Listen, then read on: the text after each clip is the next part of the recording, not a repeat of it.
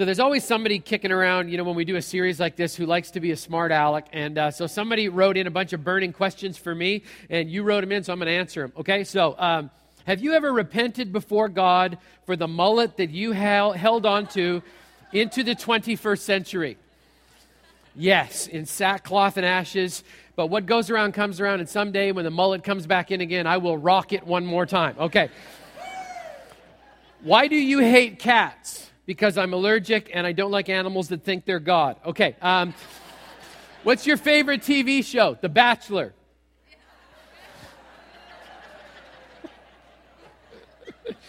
Freak some of you out. Actually, I like this show Storage Wars. Does anybody else watch that? It's a great show. I love that show. Okay. Why do you cry so much? I don't know. I think it has something to do with the sad state of sports in Washington State. Okay? All right.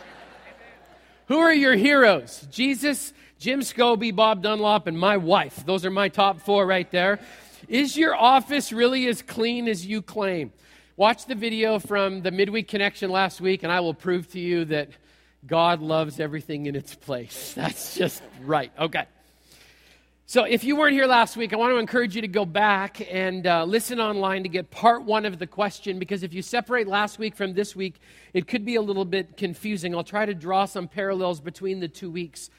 Last week we talked about the origin of suffering and where that really comes from and why it's so difficult for people to wrap their hearts around this whole idea of pain. And underneath of that stream of questions was a whole other stream that came in literally by the hundreds. And the questions are kind of embodied in these questions. Why do innocent children suffer abuse? What about natural disasters? What do we do with that? What about children who are born with birth defects? Why is there a famine in a certain part of the world? Those kinds of questions. Well, the core question underneath of those questions is this question. Is God really good? I mean, is he really good? We say that as Christians, but is he really good? And if God is loving and all-powerful and in meticulous control of everything, why do so many terrible things happen in the world that he's in charge of? And how do we reconcile those things? Well, this week, we're going to deal with the question of theodicy, okay? Theos, meaning God. Dikeo, meaning righteous, just, and loving, okay? Is God loving? Is God good? All right? I use some fancy Greek words there so you can think we're all way smarter than we actually are at Christ the King, right? But is God really good? Is he just? Well, let's walk through some answers. Isaiah chapter 55 is an amazing chapter. It's known for a famous statement that you can summarize with these words. It's the first chunk in your outline. God is God and we are not. Okay?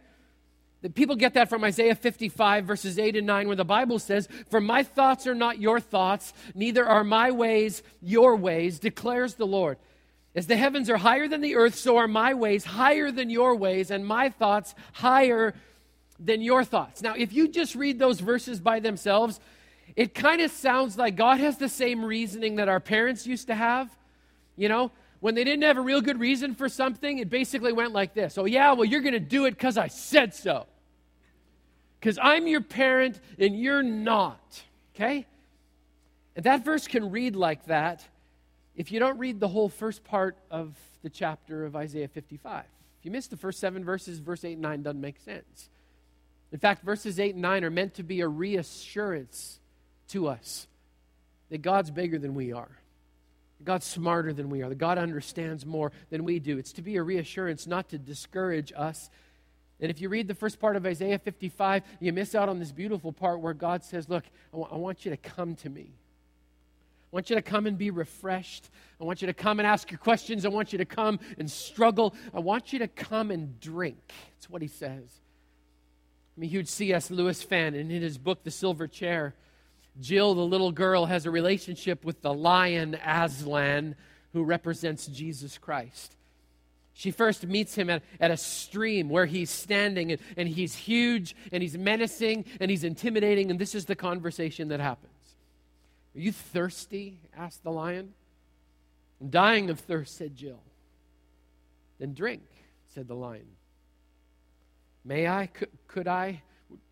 Would you mind going away while I do?" asked Jill. The lion answered this with only a look and a very low growl. will you promise not to do anything to me, Jill asked, if I come? I make no promises, said the lion. Jill was so thirsty by now, without noticing it, she'd come a step nearer. Do you eat little girls? I've swallowed up girls, boys, women, men, kings, emperors, cities, and realms, said the lion. And he didn't say it as if he were boasting, or as if he were sorry, or if he were angry. He just said it. I dare not come and drink, said Jill. Then you will die of thirst, said the lion. Oh dear, said Jill, coming another step nearer. I suppose I must go and look for another stream then. There is no other stream, said the lion. We started this series saying that unless we have an abiding conviction at the base of our question, that we're just going to be asking questions for question's sake. At the basis of this question this week is this deep abiding conviction that the Lion of Judah is good. And that he wants us to come and drink and participate. As the people of God, we hold to the conviction that God is God and we are not, and that he wants to give us life. We acknowledge the fact that we lack understanding, but that God is so unbelievably good. And that's an answer to theodicy. Is God good? Yes, because he's God and we're not. Secondly, another answer is that man has been granted the ability to make genuine choices. Joshua 24:15 has a choice. If serving the Lord seems undesirable to you, choose for you yourselves this day whom you will serve. Proverbs 14 talks about a decision we get to make. It says there's a way that seems right to a man, but in the end, it leads to death. I mean, here's what Scripture teaches. That man is created in the image of God with a mind and a will and emotions and a freedom to choose. And last week we talked about just the obvious fact that a lot of pain and suffering has come about because of the freedom God gave us to choose. But all through Scripture, God is highly committed to that. Let me tell you why. Because God wants to be chosen. He wants you to choose to be in a relationship with him. He doesn't want you to be a mindless minion, you know? He doesn't want you to be that little yellow thing that runs around, oh, despicable me, you know? It's not what he's looking for. He's looking for you to have a choice, and he wants you to choose him and the holiness that he represents. That was a crazy thought when God gave people choice. John Eldridge, in his book Wild at Heart, said this. He said, I know some couples who've decided against having children altogether. They simply aren't willing to chance the heartache that children often bring. What if they're born with a crippling disease? What if they turn their backs on us and God? What if God seems to fly in the face of all caution? Even though he knew what would happen, what heartbreak and suffering and devastation would follow upon our disobedience, God still chose to have kids. And unlike some hyper-controlling parent who take away every element of choice they can from their children, God gave us a remarkable choice. He didn't make Adam and Eve obey him. He took a risk, a staggering risk with staggering consequences. He allowed us into his story, and he lets our choices shape it profoundly. I mean, whether we understand it or not, God allowed man to make choices, and he will not force himself over top of your choice. He will not overrule you. He could, because he's God. Don't forget the first part, but he doesn't. I mean, many of us would question his reason. Why would God allow us to have choices? I want you to remember, if he'd not allow you to have to make a choice, you wouldn't have the decision whether or not you even got to ask that question or not. He welcomes you into that process, desperately wanting you to believe that he's good. And that's why he gave you that freedom. There's a couple of answers to the question of theodicy. Is God really good? But there's some barriers, right? The barriers are actually answers too. I listed them in your program. What keeps us from believing that God is good? Well, the first one is that sin is destructive. The Bible says the creation was subjected to frustration. Not by its own choice, but by the will of the one who subjected it, in hope that the creation itself will be liberated from its bondage to decay and brought into the glorious freedom of the children of God. We know the whole creation has been groaning as in the pains of childbirth. right up until the present time. I mean, this is where it really hits it, right? The sin of abuse, the sin of neglect, the sin of omission, all of those sins kind of corrode our belief in God's justice, even though the source of abuse and neglect and omission, the source of that are the evil choices of people, not God. Let's make sure we put this stuff in the right place. Thirdly, actually number 4 in your list there, another reason why it's hard to believe sometimes that God is good is that Satan is bent on destroying everything that already is good. John 10:10, the thief comes only to steal and kill and destroy. That's pretty clear, right? 1 Peter 5:8, your enemy prowls around like a roaring lion. He's an imposter, seeking whom he may devour. He's a destroyer. I mean, one answer to theodicy is that Satan is alive and well and on a mission to destroy everything that is good. Let me give you 3 more little pieces here that are all difficult unless you wrap them all together. One thing that makes believing that God is good is the fact that perspective is challenging. I mean, it's hard to see that God is loving and good when you're in pain. The people of Israel stumble through the wilderness, holding on to a single solitary promise that God has a better land for them. I'm sure there were times in the 4 decades that they stumbled around in the darkness. I'm sure there were moments when they just said, I don't know how God is good in this. Moses had to keep reminding them. He said, there's a purpose in this. There's a plan in this. I want you to keep focusing, people of Israel, on the fact that God is good and He is going to keep His promise. In fact, in Deuteronomy chapter 8, Moses is so concerned that they're going to forget about the fingerprints of God that he actually says, when you get to this promised land, to this beautiful place, I need you to do something for me. Don't forget how good God was on the journey. In fact, he actually, if you read Deuteronomy 8, it's an amazing little passage because it actually says out loud, God was so meticulously in control of your journey that over 4 decades, He never let your feet swell. It's pretty meticulous. And then he says this, he goes, He led you through the vast and dreadful desert, that thirsty and waterless land with its venomous snakes and scorpions. He brought you water out of hard rock. He gave you manna to eat in the desert, something your fathers had never known, to humble you and test you so that in the end it might go well with you. You may say to yourself, my power and my strength, the strength of my hands have produced this wealth for me. But remember the Lord your God, for it is He who gives you the ability. I mean, let's just face it, perspective is challenging.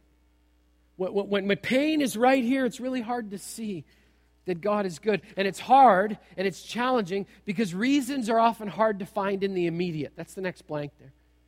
Reasons are hard to find in the immediate. Psalm 30 verse 5 reminds us, weeping remains for a night, but rejoicing comes in the morning. What that means is the nights are still really, really hard. Pastor Dave Browning, who preached here a couple weeks ago for me, he wrote a beautiful little piece on theodicy. Is God good? And he said this, and I quote, events are part of a larger timeline, and we need to see the bigger picture, not just the frame, to understand what God is working out. The human brain is constructed in such a way that it actually processes information in narrative form. It's hard to see how anything is meaningful unless you connect it to a bigger story that comes from the past, the present, and the future. Let me tell you why that's so hard, why reasons are so hard. It's because God's activity is not really apparent and not always immediately apparent right in what we're facing. Genesis 50. I love this passage of Scripture. Genesis 50 tells the story of Joseph. His brothers set him up to murder him. They hated their little brother. But they actually chicken out at the last moment, and Joseph gets thrown into a pit. Let me tell you something. It's hard to believe God is good when you're at the bottom of a hole. It's just reality, right? He's at the bottom of a pit. When they finally drag him out, he thinks they've changed their mind, but instead they sell him to a group of Egyptian merchants, and he gets shipped off to a foreign country, an enemy country. Joseph rises up through the ranks, and he actually becomes an Egyptian prince. That's good, right? Easy to get the good in that part. Back home, when Joseph becomes a prince in Egypt, his family is starving because there's a famine there. Why is there a famine? I have no idea. But there's a famine, and his brothers come looking for food. And guess where they go? They're so desperate, they actually go to an enemy country looking for a source of food. And guess who they run into? Who's in charge of all of the food in Egypt? Joseph. Took years. But the hand of God was there. When you're in the pit, it's hard to see the hand of God. When you're getting sold into slavery, it's hard to see the hand of God. But the hand of God is still orchestrating and moving and pulling together. I'm sure the same guy who said, God, where are you, when he was in the bottom of a pit? Well, he wrote these words in Genesis 50, verse 20. You intended to harm me, speaking to his brothers, but God intended it for good to accomplish what's now being done, the saving of many, many lives. See, when you get far enough away from it, it's easier to see the reasons. When you can pull back, it's easier to see the fingerprints of God, but it's a challenge to be there. You know, the hardest part of our lives is that we have to separate stuff out. It's hard to see the combination. Okay, I don't like cheesy illustrations. So, don't send me emails with Christian cats in them, because I'm just going to delete them anyway, but I don't like cheesy Christian stuff, but this is the best I could do to try and make sense of this. So let me throw something at you. So my friend Alan's down here in the front row, okay? And let's just say, I'm not going to ask him to do anything, but let's just say that I walk up to Alan one day and say, okay, buddy, here's what I need you to do. I need you to choke down a cup of butter. Just suck it down, okay? Make it go away. And then I need you to follow that by a couple of things of powder. Just eat the powder. Hopefully the butter will help get it down. And then if that doesn't choke you completely, we'll throw an egg in on top of it, because that should at least help lubricate the throat part of, what you're going to do. But then I need 3 more cups of flour. I need you to choke all that down. Just pour it in, and then we'll give you a 1-cup vegetable oil chaser, okay?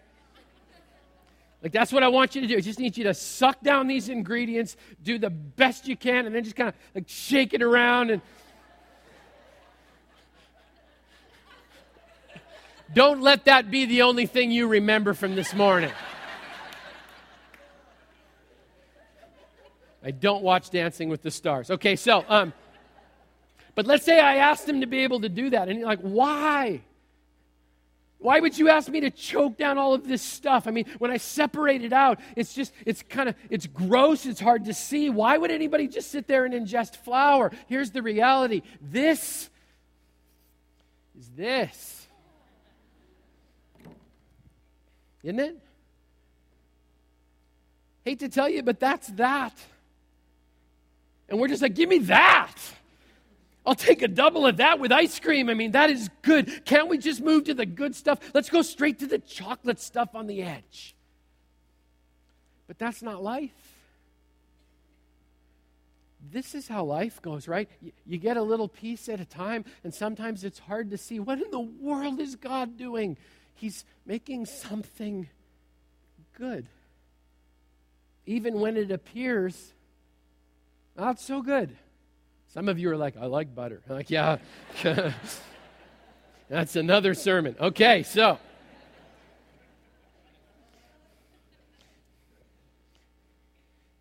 We just gravitate towards this, but the reality is this is in there.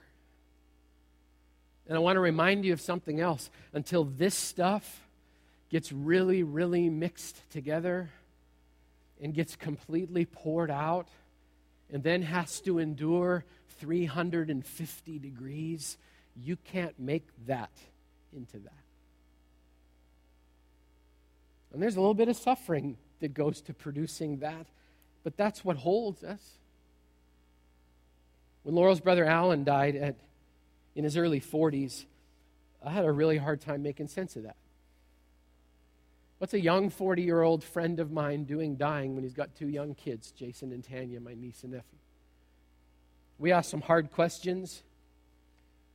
We punched some dashboards really, really hard, trying to figure out what in the world is God doing. It helped after the funeral, standing in the reception line. I lost count of the number of people, doctors, nurses, people who worked at the hospital, that came up and said, I met Jesus because of Alan. Your brother, when he was in so much pain, he led me to Jesus Christ, and I started a relationship with him because I watched him never lose his faith, even though he was hurting brutally. Did that take the pain away? No. I went home last night, and Laurel's going through some old boxes, and the tears are just pouring down her face. Do we miss Alan? You have no idea. It's like the big brother everybody dreamed of. But does it make it a little easier knowing that God even took the tragedy of his death to create new life so that many lives were saved because of him? You know, we got to see an amazing picture of this. This is past Monday. Some of you aren't missing it right now, but I'm missing something. I'm missing Malcolm's amen. Malcolm Armerding was a 22-year-old young man who came to this church. He spent his entire life lying, not sitting, but lying in a wheelchair. And in the back corner, every once in a while, I would hear a sound that went, ah. That was Malcolm's amen. When you guys left me hanging, Malcolm never left me hanging once. He had an amen for everything. I will so miss him. Some people would ask the question about Malcolm's life because Malcolm's life was different. You separate out Malcolm's life, there are a lot of challenges and pain and hurt. But I know one of the purposes from Malcolm's life, it was to gather a whole pack of people here on Monday to gather around each other and cry and weep, knowing that we miss Malcolm, but that Malcolm is completely whole today. And everybody at that funeral said exactly the same thing. Malcolm taught me how to live better. In the way Malcolm lived his life, he taught me that I need to make my life count. Scripture says this. Scripture says all things work together for good. Now, some of us stop there, right? I hate to tell you this. That verse doesn't stop there. In fact, that verse gets very, very specific. It doesn't say all things work together for good for everybody. Wouldn't it be nice if it did? But it doesn't say that. That's not what your Bible says. Your Bible says all things work together for good to those who love God and are called according to his purpose. Which means if you don't love God and are not called according to his purpose, you're going to end up with a whole lot of this stuff and you may never get here. Come on, Pastor, tell us the truth, right? Does that make sense? That verse is very specific. If you love God and believe that he loves you, God is working everything. If you don't believe me, go to a Christian funeral sometime. Christians mess up funerals really, really bad, but it's awesome. Because we're the ones to actually sit there and go, the reason that we are grieving but with hope is because we actually know where that guy is.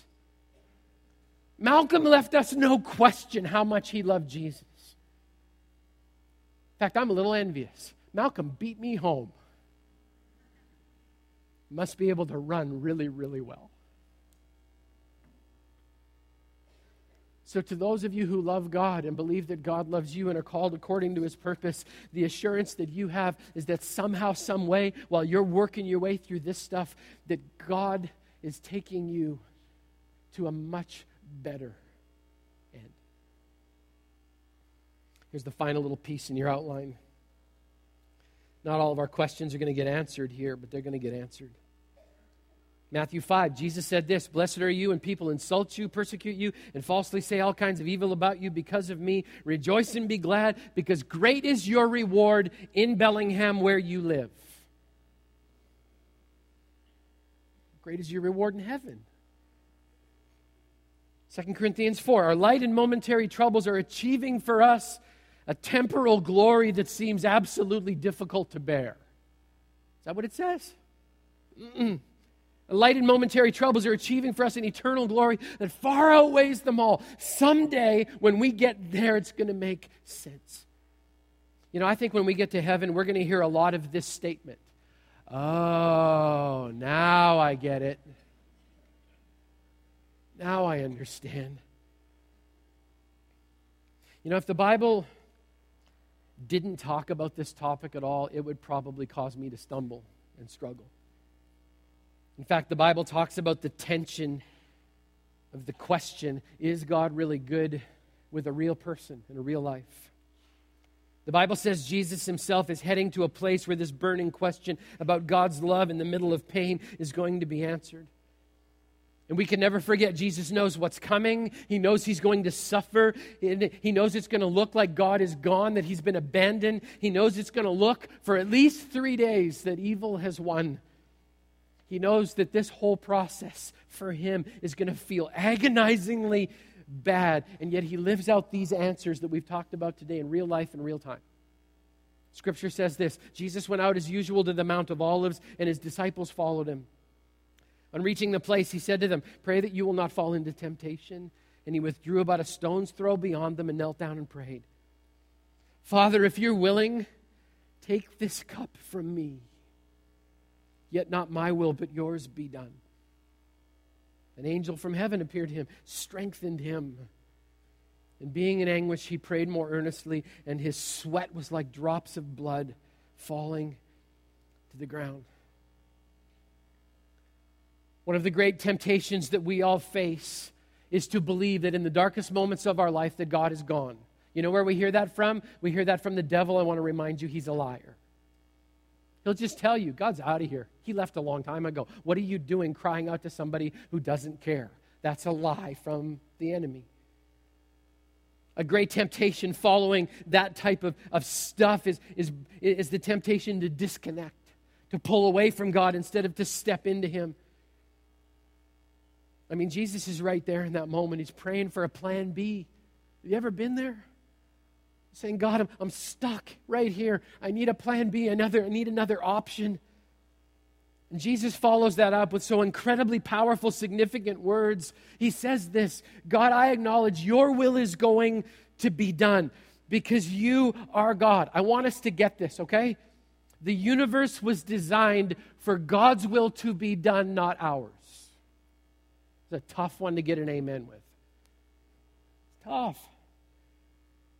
This universe was designed to accomplish God's will, not ours. And I love the fact that Jesus doesn't take a step away, knowing what's coming. He takes a step closer because he prays to Abba, Daddy. Dad, this is going to hurt. But Dad, I know you love me and you're going to walk with me through this. Dad, I know you're going to use this suffering so that people will remember that you are loved. So I'm going to trust you. I know the enemy wants to ruin me, but I know this for sure. The reason all of this is happening, as we get ready for Easter, the reason all of this is going to happen is because you love your people and you are good. And I know good is going to come out of this, even though I can't see it right now because everything's right in front of my face. And I know that you loving this way is a huge risk. I know that your justice is not immediately apparent. In fact, for 3 days, it's going to look very convincingly like evil won. But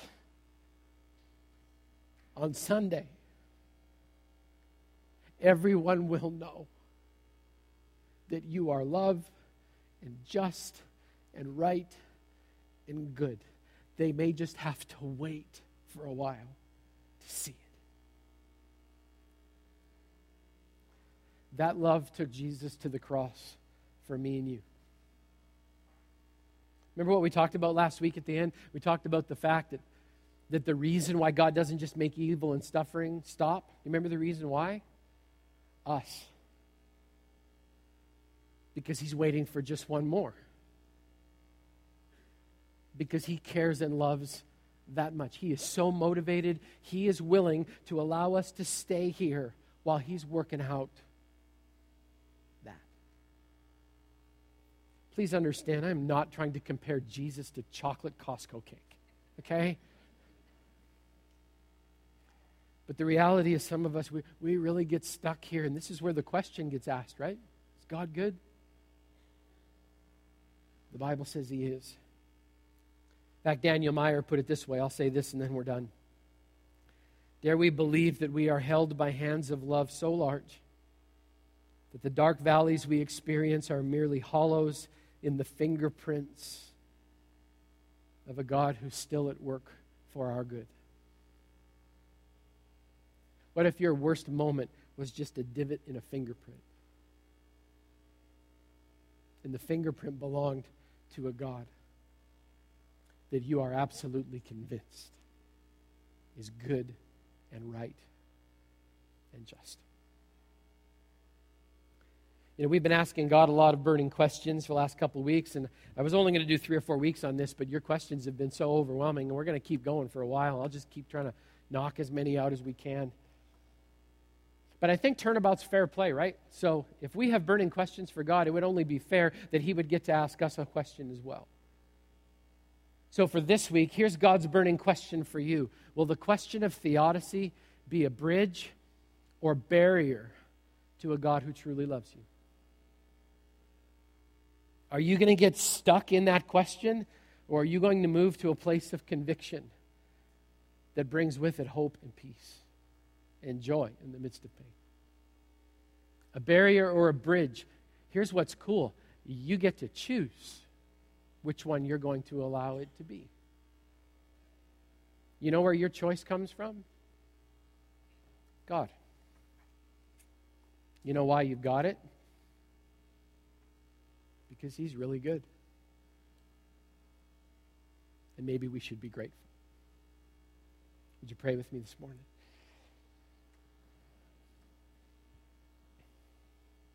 Lord, it doesn't make sense to me sometimes why you give us choices, because I've used a large part of my life making the wrong choice. I thank you that with that freedom to choose also brings with it forgiveness and hope. So Lord, as we walk out today, I pray that we would understand that to the world around us, the greatest answer of theodicy is actually us. Father, how could they ever hope to believe that God is good unless we're willing to love them on his behalf? So, Lord, I pray that out of this week would come a deep motivation inside of our hearts to love deeper, to love those who feel completely unloved, to love those who feel forgotten, to love those who really, really wonder every day, could God really be good? Father, may we be the proof they're looking for this week. Lord, give us the courage to walk through the difficult stuff that we have a hard time seeing your fingerprints on. Lord, help us to look at the bigger picture and not just get stuck looking at the frame. Father, help us to truly believe in our hearts that you are God and we are not. And that's good. We love you today. We choose you today. And we give you all praise, and all God's people said.